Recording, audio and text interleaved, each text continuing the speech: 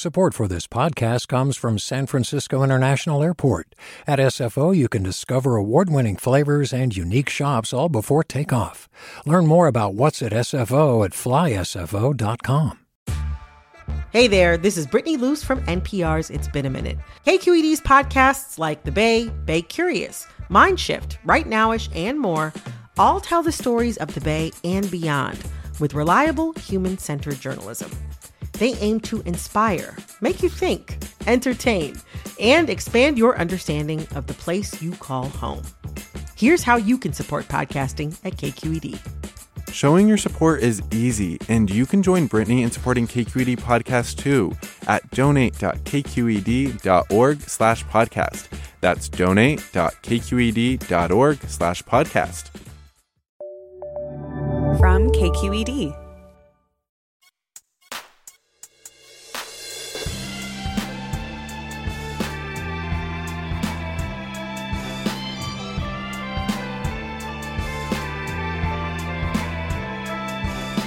From KQED in San Francisco, I'm Mina Kim. Coming up on Forum, Pacific Gas and Electric is California's largest utility, as well as one of the nation's, responsible for powering millions of homes. But for years, PG&E also endangered millions due to chronic mismanagement and neglect. In 2020, it pleaded guilty to the deaths of 84 people in a fire that was sparked by its equipment. On behalf of PG&E, I apologize, and I apologize personally for the pain that was caused here. How did this once innovative company fall? That's what Catherine Blunt documents in her new book, California Burning, The Fall of PG&E and What It Means for America's Power Grid. She joins us.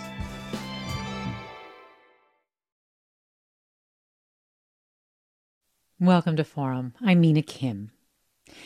It was a single rusted hook about the width of a fist, and in 2018, that hook snapped, dropping the high-voltage wire it held and creating the spark that would ignite the campfire. The blaze would kill 85 people, destroy some 19,000 homes and buildings in and around the town of Paradise, and lead Pacific Gas and Electric Company to plead guilty to involuntary manslaughter. Wall Street Journal reporter Catherine Blunt has taken a deep dive into PG&E and the failures that led to that fire in a new book called California Burning. Catherine Blunt, welcome to Forum. Thank you for having me. So that hook really came to symbolize a lot for you as you research the issues at PG&E. So first, tell us the specifics about that hook, how it broke down, and so on. Yes, absolutely. So if you think about a transmission line, a transmission tower, transmission lines transmit high voltage electricity, and the wires that transmit that electricity have to be kept away from the towers themselves, or else you risk an arc of electricity surging from the wire to the tower. And in this case, there was a hook, like as you said, about the width of a fist that was that held a wire to the arm of the tower. And over the course of about 100 years, the hook wore away little by little with every windstorm, every snowstorm, until it was the integrity was compromised enough that it broke nearly in half. It dropped a wire. An arc of electricity surged from that wire, and the sparks settled on the dry brush beneath the tower, igniting the fire. Wow. And you say over the course of 100 years, why wasn't PG&E aware of the condition of the hook that it was wearing away? It is remarkable. So this particular transmission line was built around 1921. The hook was purchased around that time, and it was never replaced from the day that it was installed. Over the past 20 years or so, PG&E's inspection practices changed quite a bit for a number of different reasons, and they weren't doing the types of inspections needed to monitor the state of the tiny pieces of hardware, the hooks and other things that connect wires to towers. And investigators had estimated that the wear on the hook was visible for about 50 years, but no one within the company had documented it. And the company was not aware of the state of the hook and the fact that it was very, very close to giving way for a long period of time. So it's visible for 50 years, but only visible if you physically climb the tower to look at it, right? Historically speaking, climbing the towers has been one of the best ways to assess that type of equipment. There are other ways. You can use drones and other technology that can get close so that you can, do an up-close evaluation of that kind of thing. But the company, for the most part, was sending people to walk the transmission lines, which is called a ground inspection, and fly them by helicopter. But the way that they were doing those inspections wasn't they weren't able to really assess the state of that equipment. Yeah. Your description of the 2018 Camp Fire really took me back to that period. Your descriptions of the 911 distress calls, and then there's this moment when you described the speed of that fire at its fastest being the equivalent of 80 football fields a minute. And so we can get a sense of how many lives, why so many lives were lost in that fire. One of the things that happened after that incredibly destructive fire was that there were, of course, investigators from both PG&E and also actually the Butte County DA's office to inspect that entire transmission line. Can you tell us what they found? Because I'm really curious if there were other hooks that were like that. Yes. So PG&E itself sent a group of inspectors out shortly after the fire to evaluate the entire transmission line, which was known as the Caribou Palermo, as well as some other transmission lines in the vicinity. And they did find an enormous amount of issues related to hooks and other connectors. It's called cold end hardware, and it's called cold end hardware because it's not connected to the hot wire itself. It's connected to a string of insulator discs, and it hooks to the cold part of the tower, so not the hot wire. Anyway, so there were other issues related to cold end hardware, basically these hooks that had been wearing down little by little with precipitation, with windstorms, et cetera. And the Butte County District Attorney's Office did really remarkable work on this case, in which they flew by helicopter several lines in the vicinity and found other issues, and upon flying the Caribou Palermo, determined that there were numerous towers that had shown the sort of wear that was evident on the tower that failed. And it was one of the key components of the investigation that allowed them to charge the company with involuntary manslaughter. Yeah, can you just talk about how unprecedented that is? Right. I mean, very few American corporations have faced manslaughter charges historically, or really any sort of homicide charge. In this case, they determined that it wasn't simple negligence on the part of the company. It was they were able to prove criminal intent, and that the company knew that there were risks throughout the system in this particular region and did very little to mitigate them. It's really, frankly, unprecedented. It was a remarkable conviction. Yeah, we're talking with Catherine Blunt, energy reporter for the Wall Street Journal, about PG&E and PG&E's culpability in the Camp Fire. We have some tape, actually, of the day in June of 2020, or over the course of days in June of 2020, when victims of the Camp Fire were able to confront PG&E executives. And we have a cut, actually, here of Sky Sedgwick, whose father died in the Camp Fire.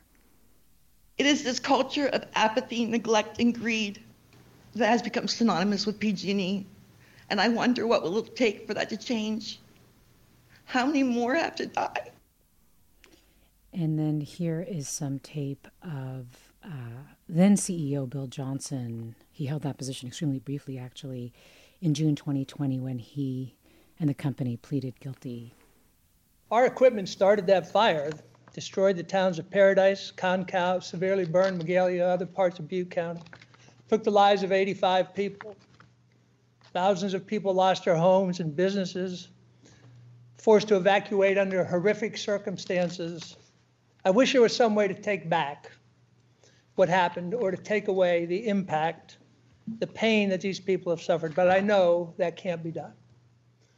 But here's what I can say. First, PG&E will never forget the Camp Fire and all that took from the region. We remain deeply, deeply sorry for this event and the tragic consequences. Catherine Blunt, can you remind us of some of the major consequences for PG&E after this? Absolutely. So the Camp Fire was the deadliest and most destructive in California history, but the company's power lines have sparked a number of fires over the years. There was a significant one in 2015, known as the Butte Fire. In 2017, in October, the company's power lines ignited about 17 or 18 wildfires that ultimately killed 22 people. And then, of course, the Camp Fire ignited in 2018 and killed 84. And so in California, utilities are liable for the damages resulting from fires ignited by their equipment. And as a result of this, PG&E faced more than $30 billion in liability costs. So it had to file for Chapter 11 bankruptcy protection. It was the second time it had done so in a 20-year period. And it was an immensely complicated restructuring that had to be completed very quickly under pressure from the state. And ultimately, the process had major implications for the company's financial health as well as its ability to compensate fire victims. It established a trust to compensate them that was funded with half cash and half with shares in the company itself. Half with shares in the company itself. This is just because it just didn't have enough money. That's right. So in reaching several different settlements, the company was left with very little cash. It settled claims with various governmental agencies for $1 billion in cash. It settled claims with insurers who were able to seek compensation from the company because of this liability construct in California, $11 billion in cash. And by the time it reached a settlement with fire victims, it did not have enough cash to compensate them fully, which is why there was the share construct. And you had mentioned earlier that in California, utilities bear the cost of property damage and other liabilities. This is even if their lines had been perfectly maintained, right? That's right. So it is regardless of whether they're negligent. Yes. And is that, I imagine the companies have tried to fight against that. That's right. For many years now, PG&E and the state's other investor-owned utilities have signaled that this, it presents an enormous financial risk for them. And there have been various legislative actions over the last several years to kind of lessen the sting of this particular constitutional provision by allowing them to issue low-interest bonds to help offset some of the costs. There was a very substantial piece of legislation in 2019 that created a wildfire fund, essentially, in which if the utility was negligent, it would have to pay a deductible in order to tap the fund. But if it was not negligent, it could draw from the fund without that requirement. But nevertheless, this particular constitutional provision remains on the books. And I imagine it would be politically unpalatable to change it. It would be difficult, indeed. Yeah. Well, we're talking with Catherine Blunt about PG&E's culpability in the Camp Fire and other devastating wildfires, the chronic conditions of mismanagement and infrastructure neglect that the Camp Fire revealed as a criminal case unfolded against the company. All of this incredible history is documented in Catherine Blunt's new book, California Burning. You, our listeners, are invited to join the conversation. What are your questions about PG&E?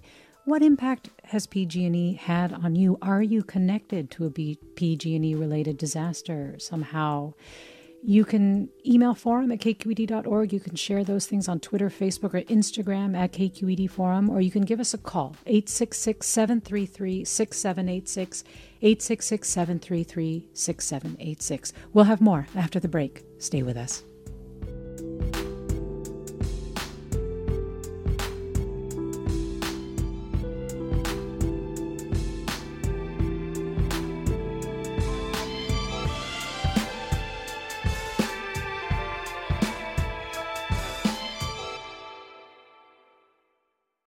Support for Forum comes from San Francisco Opera. Set 10 years after a school shooting, the critically acclaimed opera Innocence takes us into a complex emotional journey where our understanding of innocence and guilt is constantly upended.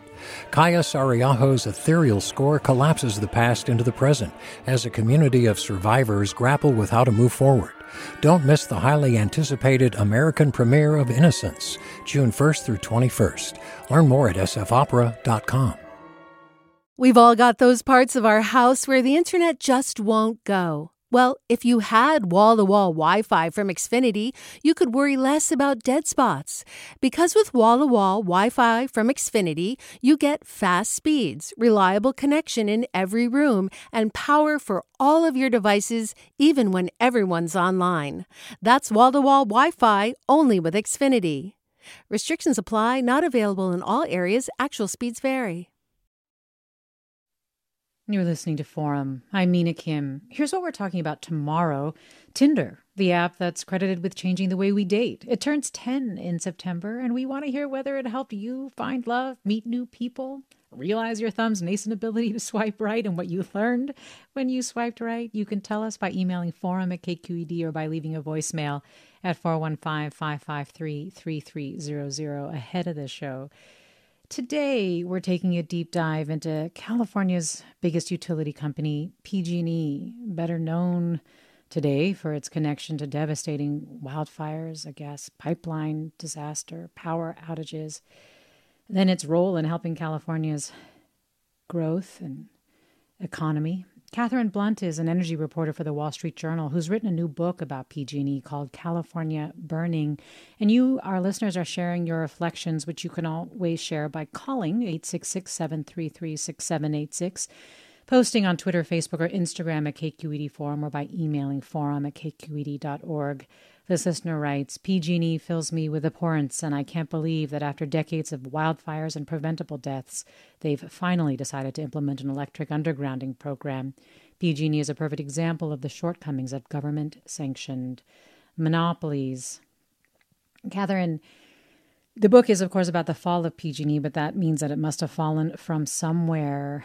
It's credited with playing a major role in California's growth. And so can you just take us back a little bit and talk about its founding? Sure, absolutely. So really, when we were talking earlier in the program about the transmission line that failed, it was a really interesting lens into the history of this company. So PG&E was founded around the turn of the 20th century as a result of the mergers of several different small electric power providers across Northern California.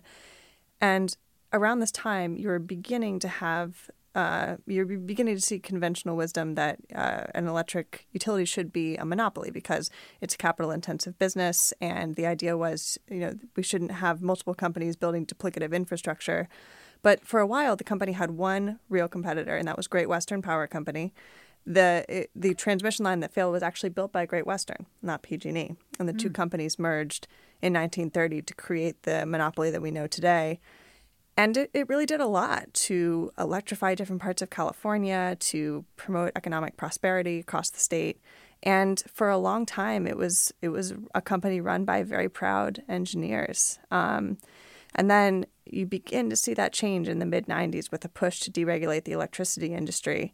It totally changed the way electricities procure power and resulted in a lot of different problems. I mean, many listeners will recall the electricity crisis of 2001, which resulted in PG&E's first bankruptcy. Yeah, I think we actually have a caller on that point. Margaret in Sonoma County, thanks for joining us. What would you like to ask Catherine? Hi, you sort of answered my question. My question was the effect that deregulation had on it, because I recall years ago that PG&E used to spend a lot of time in the summer working for winter needs and in the winter working for summer needs, rebuilding plants, cleaning trees. So that was my question, the effect that deregulation had on that when they had to, I would guess, compete with companies that didn't have the same union demands and all of that. Well, thanks, Margaret. I think I think what you were noticing in terms of PG&E's maintenance and so on was one of the costs of deregulation, right? Can you explain that, Catherine? Yeah, absolutely. So there's a couple of ways to think about it. I think that most significantly, PG&E filed for bankruptcy protection after the energy crisis, and it emerged in 2004, the 2005 timeframe, and with that came a real push to please shareholders, to reestablish the company as a strong financial performer. And with that came expense pressure. The company was reducing spending on certain types of maintenance. So that was a big problem. The other consequence of deregulation is that utilities would no longer be the companies they would no longer be the primary companies to generate power. So they sold most of their power plants and to competitive power producers. And so they would basically have to contract for power. And around this time frame, California became very intent on reducing carbon emissions and requiring the utilities to procure a large amount of wind and solar power. At the time when this began, wind and solar were much more expensive than they are today. So they were procuring a lot of very expensive contracts that further added pressure on expenses and had long-term consequences for their maintenance spending. Can you talk about why PG&E filed for bankruptcy in 2001? Yes. So the California energy crisis is one of the more complicated things I've ever had the privilege of studying. But suffice it to say that there was manipulation of the new competitive power market that resulted from deregulation. The utilities were forced to purchase very expensive wholesale power, and they weren't able to recoup those costs through customers. So they wound up with a lot of debt, and as a result of that, filed for bankruptcy protection. And so you were saying that the bankruptcy, once they were coming out of it, that the leadership of PG&E felt a lot of pressure to please their shareholders at the expense of maintenance and safety. And you see a direct link from this to the San Bruno disaster, right? And just remind us what happened there. That's right. Well. That's right. So it's worth noting that utilities make money in an unusual way. They make an authorized rate of return on large capital investments. They do not make returns on what are considered kind of day-to-day maintenance and operation spending expenses. And so you saw a real push after the first bankruptcy to spend heavily on large capital investments and minimize operations and maintenance expenses to the extent possible.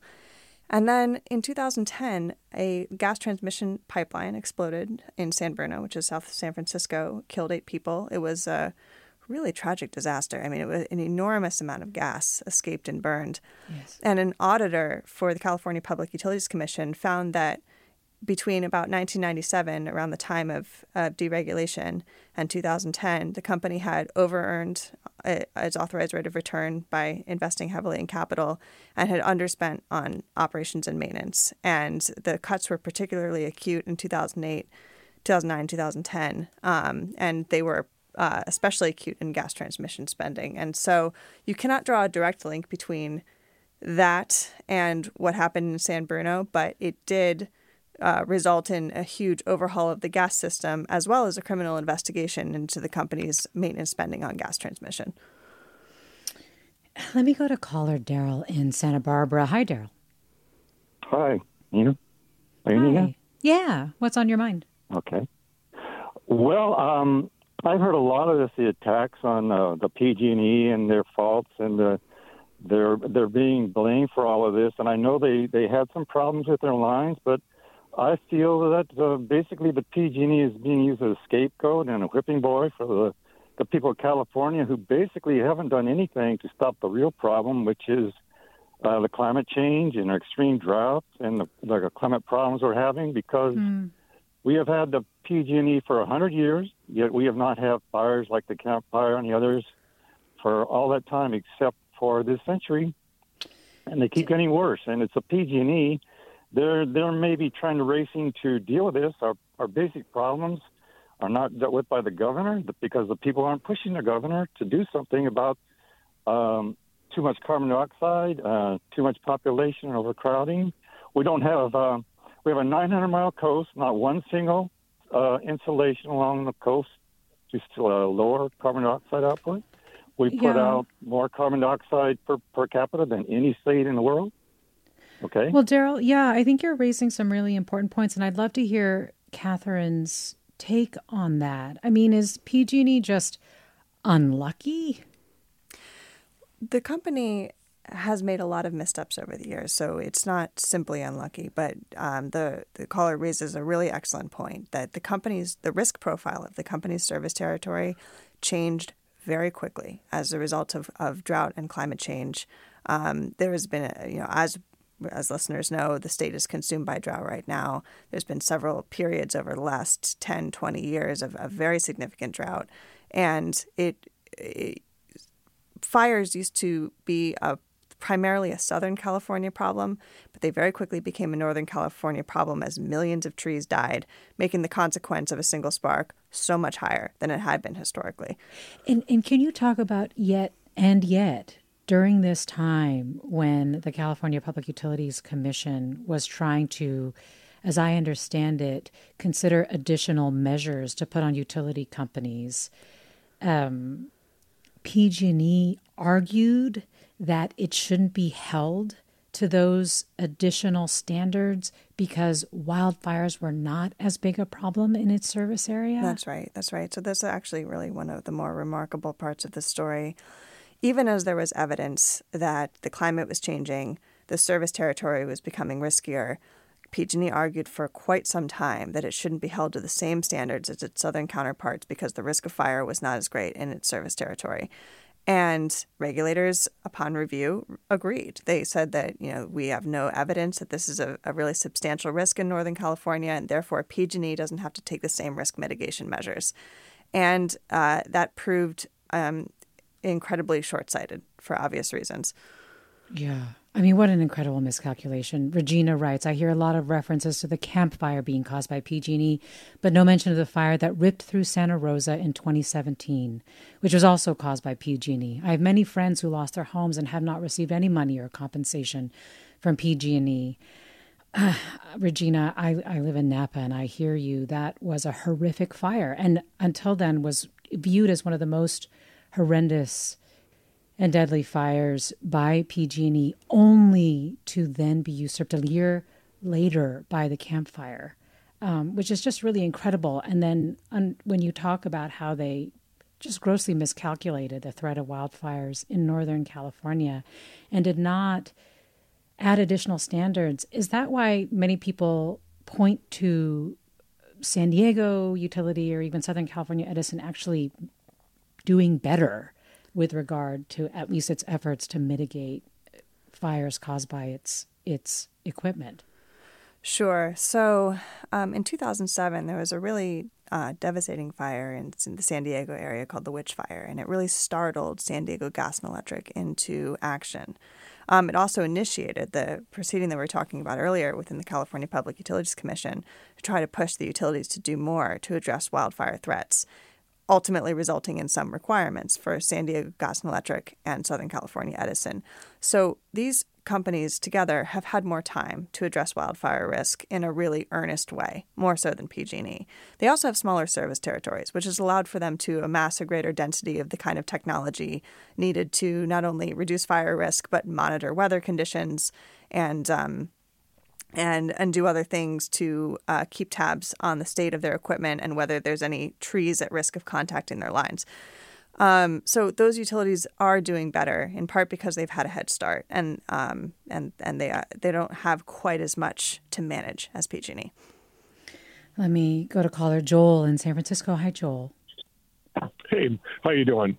I'm well. I got a question about compensation because my mother-in-law, who's 87 years old, lost her property in the Kincaid fire, and it seems like they're kind of waiting for attrition. She's 87. What happens to the compensation if the main person is deceased? Does compensation stop? Is it reduced? Seems like they're waiting us out. Catherine, do you have any insights on that? That's a really great question. I'm not sure what happens if the claimant is deceased prior to compensation. It's definitely something that I should find out the answer to, and I certainly can. But I think the caller speaks to this, a really sad element of this story, which is that the trust that was funded to compensate wildfire victims has had a great deal of difficulty in not only dispersing the cash that was allocated to it, but also dispersing the shares because the trust holds a very large stake in the company. And so it can't sell it all at once. It has to do so slowly over time. Well, Catherine writes, how expensive electricity has become. People have seen their electricity costs double and triple while attempting to use less. Are ratepayers paying the cost of this too, Catherine? Yes. So utility rates across California are very high relative to the rest of the country. There's a number of different reasons for this. Part is because some of the utilities' early investments in wind and solar power by virtue of these contracts were quite expensive. Wind and solar are some of the cheapest forms of generation now, but they weren't about 10 years ago. So you see that weigh on rates over time. And also all of the utilities are spending quite a bit of money on wildfire mitigation. And we're also preparing for greater electrification, more electric vehicles, more efforts to electrify homes. And so the utilities are also spending to bolster the grid to support this additional demand, which has created a lot of different challenges. Not only that, but we're living in a very inflationary period in which natural gas prices have risen significantly. Natural gas is still used to generate a lot of electricity. So you're seeing cost pressures as a result of that as well. We're talking with Catherine Blunt, energy reporter for the Wall Street Journal. Her new book is California Burning, The Fall of Pacific Gas and Electric and What It Means for America's Power Grid. You, our listeners, are sharing your reactions, your questions.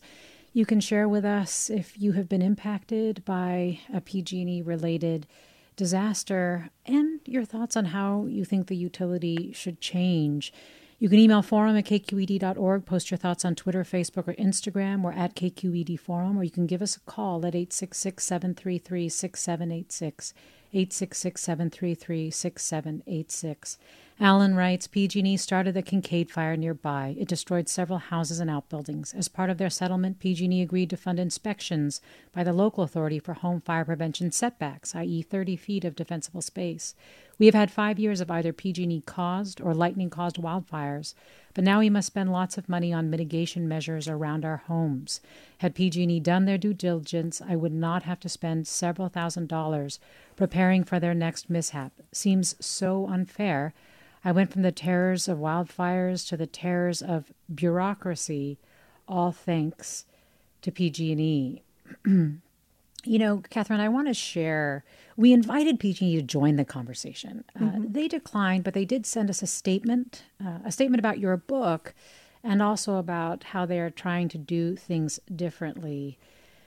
They wrote, quote, "We appreciate the book's thorough review and will make it required reading for company leaders as part of our broader efforts to welcome feedback and learn from the past.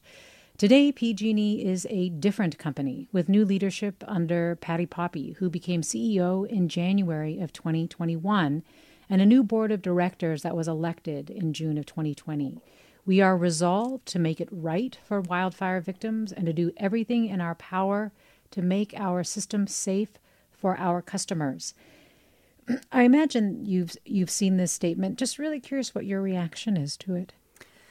Yeah, I was really heartened by this statement, to be honest. It shows, I think, a real openness to and, a certain, an openness to addressing the missteps of the past and trying to learn from them.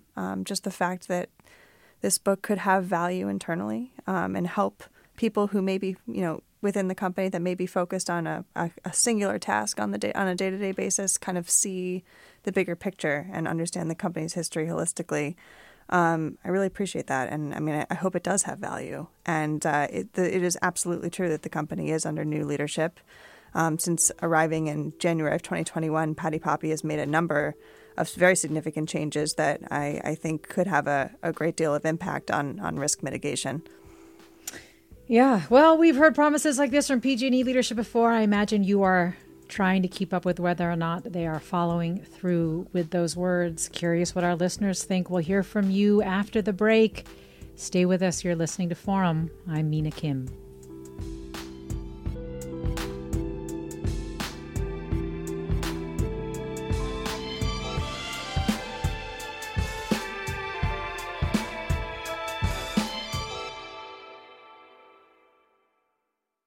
Support for Forum comes from San Francisco Opera. Set 10 years after a school shooting, the critically acclaimed opera Innocence takes us into a complex emotional journey where our understanding of innocence and guilt is constantly upended. Kaya Sariaho's ethereal score collapses the past into the present as a community of survivors grapple with how to move forward. Don't miss the highly anticipated American premiere of Innocence, June 1st through 21st. Learn more at sfopera.com. We've all got those parts of our house where the internet just won't go. Well, if you had wall-to-wall Wi-Fi from Xfinity, you could worry less about dead spots. Because with wall-to-wall Wi-Fi from Xfinity, you get fast speeds, reliable connection in every room, and power for all of your devices, even when everyone's online. That's wall-to-wall Wi-Fi only with Xfinity. Restrictions apply, not available in all areas. Actual speeds vary. Welcome back to Forum. I'm Mina Kim. Energy reporter Catherine Blunt started her job at the Wall Street Journal 3 days after the Camp Fire started. The fire became Blunt's beat as she and her colleagues first focused on PG&E's chronic mismanagement and criminal neglect of its infrastructure, then zoomed out to the regulatory environment that enabled it, to the intensifying effects of climate change with heat and drought, and this is all in her new book, California Burning. You, our listeners, are sharing your experiences with PG&E, your reflections on PG&E, and I've also asked if you have thought about what you think PG&E can do better to try to mitigate some of the issues that it has created. This listener writes, by no means is undergrounding a new technology, and yet PG&E never created a statewide plan to implement it sooner. 8 people died in the San Bruno pipeline explosion. 86 people died in the Camp Fire. 4 died in the Zog Fire. And the list goes on. This level of negligence isn't forgivable. Can you talk a little bit about their undergrounding plan now and what this listener is saying? I think there's an initiative to place 10,000 miles of power lines underground in high fire risk areas. That's right. This has been one of the more remarkable developments over the last couple of years. So historically, PG&E has said we can't underground at scale because it is too expensive. And last summer, as many listeners will remember, a tree fell into a small power line in the Feather River Canyon close to Paradise, where the Camp Fire ignited and spread to become the second largest wildfire in California history. This was a few months into Patty Poppy's tenure as CEO, and she went up to Chico in Butte County, and as the fire was blazing out of control, and she said, you know, today's the day we announced a new strategy, and we're going to underground 10,000 miles of distribution wire. This was a very bold and frankly risky statement on her part because the company hadn't done much to really formulate a concrete plan as to how it was going to do this. It is true that undergrounding is expensive. It costs more to, retrofit the overhead system in this way than some other means of risk mitigation. But her argument is that we spend a huge amount of money on trimming trees and making sure that they don't come into contact with power lines and doing other sorts of inspections needed to maintain the safety of the overhead system. We are going to put that underground, basically eliminating the risk of fire and eliminating some of those other costs. It remains to be seen how the company manages these costs at a time when rates are already really high and we are in a very inflationary environment. That's going to be a real challenge. But they say that they can continually drive down the cost per mile and that they can do so cost effectively and that the long-term savings will outweigh the initial investment. But there are very real challenges associated with this plan. Let me go to Marcel in Berkeley. Hi, Marcel. Hello. Thank you very much for taking my call. I actually had a question right along those lines about undergrounding, and I'm curious whether you can say more because it seems like part of what you've described about the tragedy with the Camp Fire and the Seahook is that PG&E just failed inspecting its equipment. And I gather that CAL FIRE has found similar problems with other fires where PG&E just failed to trim trees the way it was supposed to. And I guess I'm just wondering, my understanding is that PG&E plans to spend, it's asking the Public Utilities Commission to let it spend almost $10 billion just in the next 4 years to underground about 10% of its wires in high fire threat areas. And so I'm wondering whether you think is undergrounding really the better strategy, or can PG&E simply do a much better job following the law and inspecting its equipment and trimming the trees? That's a great question. I mean, that is a very, very good question. So, undergrounding is really the only way to totally eliminate the risk of ignition on any circuit. So there are some circuits out there that probably really should go underground because maybe they're very remote. Maybe they're in a place in which, trees, they're at greater risk of contact with trees. Maybe they're in especially windy areas, so the hardware is more prone to failure. I think that makes a lot of sense from a risk reduction standpoint. But even if they bury all 10,000 miles of power lines, it's not the entire system. And they do need to do better to make sure that their inspection practices are catching the kinds of risks that were associated with the failure of the transmission tower that started the Camp Fire, making sure that the contractors that they send out to trim the trees are doing exactly what they're supposed to do, marking and removing the trees that are at risk of igniting fires. So the company does need to do more to comply with regulatory requirements and comply with its own internal targets. There's no question about that, whether or not they're able to underground. But I think that there are some circuits that are risky enough that this does make sense. Well, Marilee writes, my sister lost her house in Paradise, and in spite of being part of a group that put together some emergency go-with-me lists that prioritized what to take if they had 15 minutes, 30 minutes, 45 minutes, etc., she was forced to leave immediately and was only able to grab a computer and some legal papers. Her partner left with nothing and was feared lost when he showed up at that meeting place 2 hours after she did. She said that driving through the flames was like driving through hell. During the restructuring that was done in the late 1990s, I remember the top management group being able to walk off with millions of dollars. And I remember hearing from a couple friends who worked for PG&E line maintenance who were really scared, saying we're going to pay for this sometime in the future as gas and electrical line maintenance was drastically cut. Let me go to Lucas in Santa Clara. Hi, Lucas. Oh, hi. Yeah, I'm wondering why we can't break up PG&E as a monopoly. It seems like we broke up AT&T. They had similar infrastructure issues. And frankly, if the future is energy storage, maybe California can go to microgrids and get rid of a lot of this transmission line problematic stuff that's caused lots of death and negligence. Thanks, Lucas. Catherine, I imagine you've also heard this proposed too.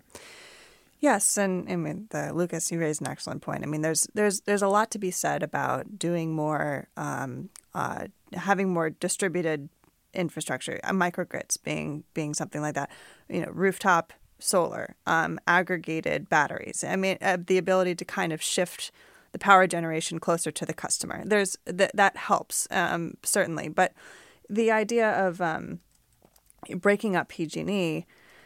Yeah, I guess, you could have, several different regional companies managing different parts of the infrastructure potentially, but that kind of creates its own issues because some of the riskiest infrastructure is in remote areas that don't really have a dense population base, which kind of, it changes the economics of the model in a way that's quite challenging. So there's that, and there's been a couple of different ownership structures that have been studied over the course of the last bankruptcy. Public ownership by virtue of removing some of the big cities, and a co-op in which it'd be owned by members. But some of the greatest challenges and risks still remain even under different ownership models. Well, let me play a cut. Actually, this is Representative Ro Khanna, California Rep. Ro Khanna. This was in November of 2021 when he was really questioning the investor-owned utility model. When is enough enough? I mean, we know that PG&E has underinvested in safety. We know that PG&E has not prioritized ratepayers. We now know that PG&E prioritized private investors at the expense of the victims of the fires. And I just think that at some point, Californians are going to say, this model is not working. It's one thing to have hedge funds or private equity run hotels or airlines, but when it comes to something like providing electricity safely, that should be a responsibility of the state to care about the common good and not private interests. And this could be the straw that broke the camel's back. So, Catherine, what insights have you gained through your reporting about the investor-owned utility model, maybe about what regulations might be needed here? Absolutely. So, as we were discussing earlier in the program, the unusual way in which utilities make money by investing in large capital investments and minimizing operations and maintenance expenses. In an ideal world, a company should be able to strike this balance, but PG&E has not done so historically. It has done so exceptionally poorly. There are other utilities across the country that also have difficulty striking this balance. So there is tension between private interests in the form of shareholders and the public good through this model. I mean, it is inherent within the business, and it is incumbent upon the company to manage it and incumbent upon the regulators to make sure that the company is spending money appropriately. But as we've seen with PG&E, it's a challenging balance to strike, and it's challenging to have oversight as to what is happening internally in terms of the way money is being shifted around. And so, it certainly should be a wake-up call to regulators. Certainly, the disasters that PG&E has experienced has been a wake-up call for PG&E. But as we were also discussing earlier, it is hard to put the genie back in the bottle, so to speak. I mean, the investor-owned utility model is the dominant model for providing electricity throughout the country, and it is possible to change it, but not without a real fight. I mean, with shareholders and other issues associated with making the changes. And in California, even under a different ownership model, whether it be public or a customer and cooperative, the entity is still liable for damages resulting from fires, and so that it continues to create financial risk for the entity no matter what the ownership structure is. Let me go to Larry in Napa. Hi, Larry. Hi there. I'm an outdoorsman and old guy, and I have seen absolutely astounding things happen in nature, and I am of the firm belief that nobody, PG&E and no one else, is going to be able to micromanage Mother Nature. People talk about pruning branches on trees. I've seen winds come up out in the wilderness that would rip a tree out and just knock it right over. All trees fall down. Sooner or later, big trees are just going to fall on electric lines. Lawyers will tell you can micromanage Mother Nature, but in the end, you will find you cannot. Well, Larry, thanks for your view on this. Catherine, your book says that PG&E is really a cautionary tale for other utility companies across the country in the context, too, of the incredible changes that we're seeing because of climate change and the types of things that Larry also described. I'm wondering if you could say more about that. Why is what happened to PG&E in California not just a California story, but something that you think is really important as a national story? Absolutely. Absolutely. So as we're seeing, let's just think about all of the different types of disasters that we saw last year in 2021. We saw a very significant west-wide heat wave, an extraordinary hurricane ripping through Louisiana and taking out all of the transmission lines serving New Orleans. We saw, a freak spate of storms just totally rip through Michigan. And of course, the Texas freeze, in which, power plants of all kinds failed. More than 200 people died in the cold because the grid operator had to call for days-long blackouts to balance supply and demand. So a lot of these events have a climate signature, right? Scientists have determined that the severity of the event was exacerbated by climate change.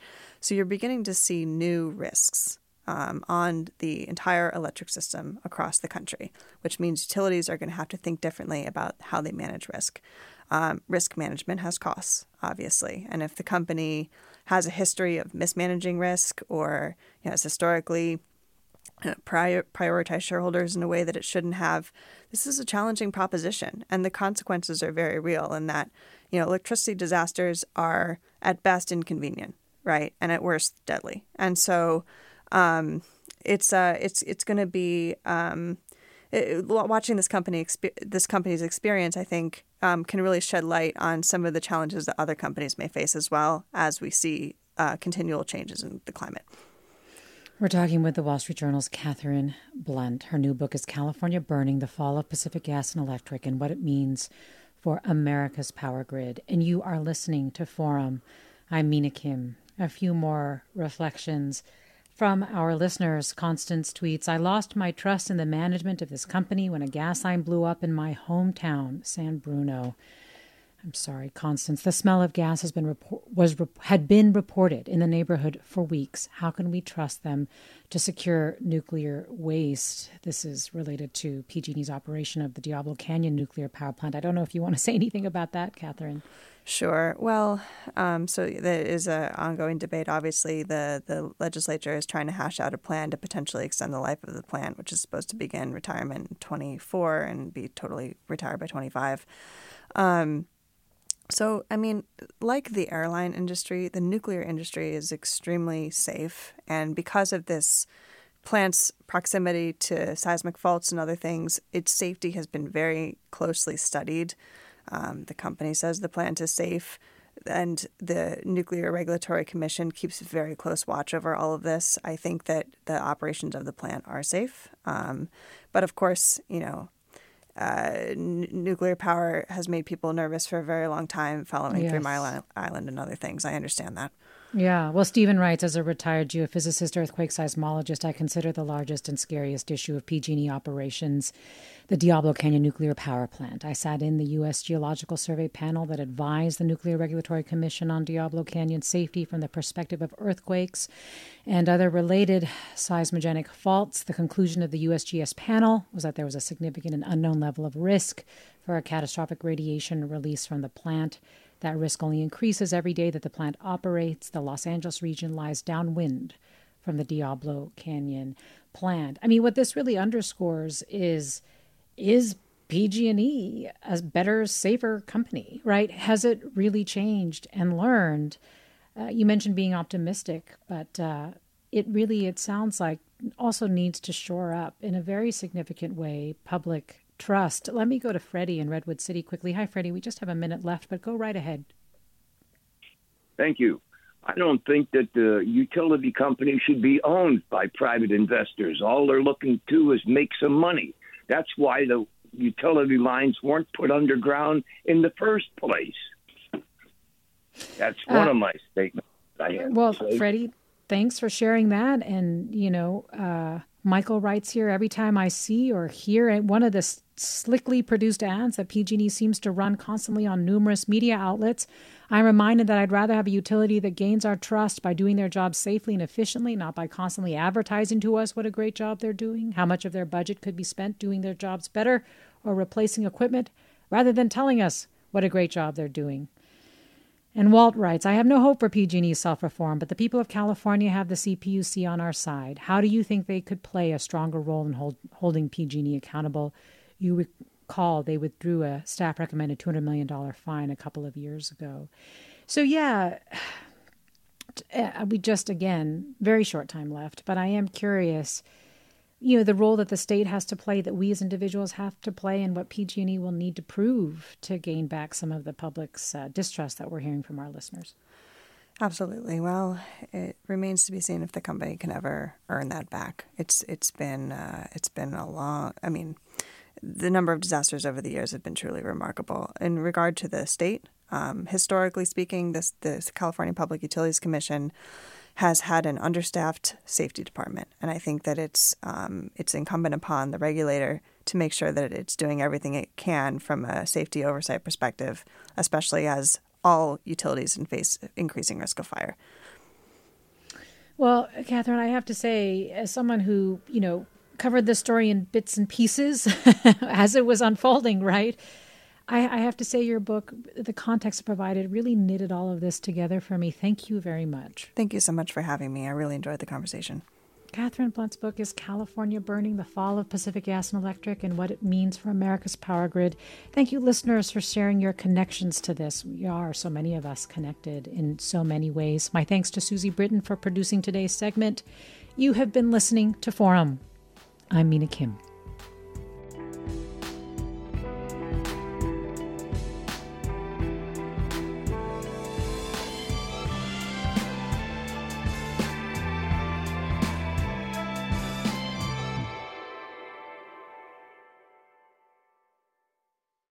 Funds for the production of Forum are provided by the members of KQED Public Radio, the Germanicos Foundation, the Generosity Foundation, the Heising-Simons Foundation, and the Bernard Osher Foundation, supporting higher education and the arts. Support for Forum comes from San Francisco Opera. Set 10 years after a school shooting, the critically acclaimed opera Innocence takes us into a complex emotional journey where our understanding of innocence and guilt is constantly upended. Kaya Sariaho's ethereal score collapses the past into the present as a community of survivors grapple with how to move forward. Don't miss the highly anticipated American premiere of Innocence, June 1st through 21st. Learn more at sfopera.com. We've all got those parts of our house where the internet just won't go. Well, if you had wall-to-wall Wi-Fi from Xfinity, you could worry less about dead spots. Because with wall-to-wall Wi-Fi from Xfinity, you get fast speeds, reliable connection in every room, and power for all of your devices, even when everyone's online. That's wall-to-wall Wi-Fi only with Xfinity. Restrictions apply, not available in all areas. Actual speeds vary. All over the country, we need to improve reading in Wisconsin. Schools are changing the way they teach reading. I'm calling for a renewed focus on literacy. We have gotten this wrong in New York and all across the nation. And it's happening because of a podcast. I think your podcast has changed my life. And I'm going to share this podcast with everyone I meet. Sold a Story investigates how teaching kids to read went wrong. New episodes of Sold a Story are available now.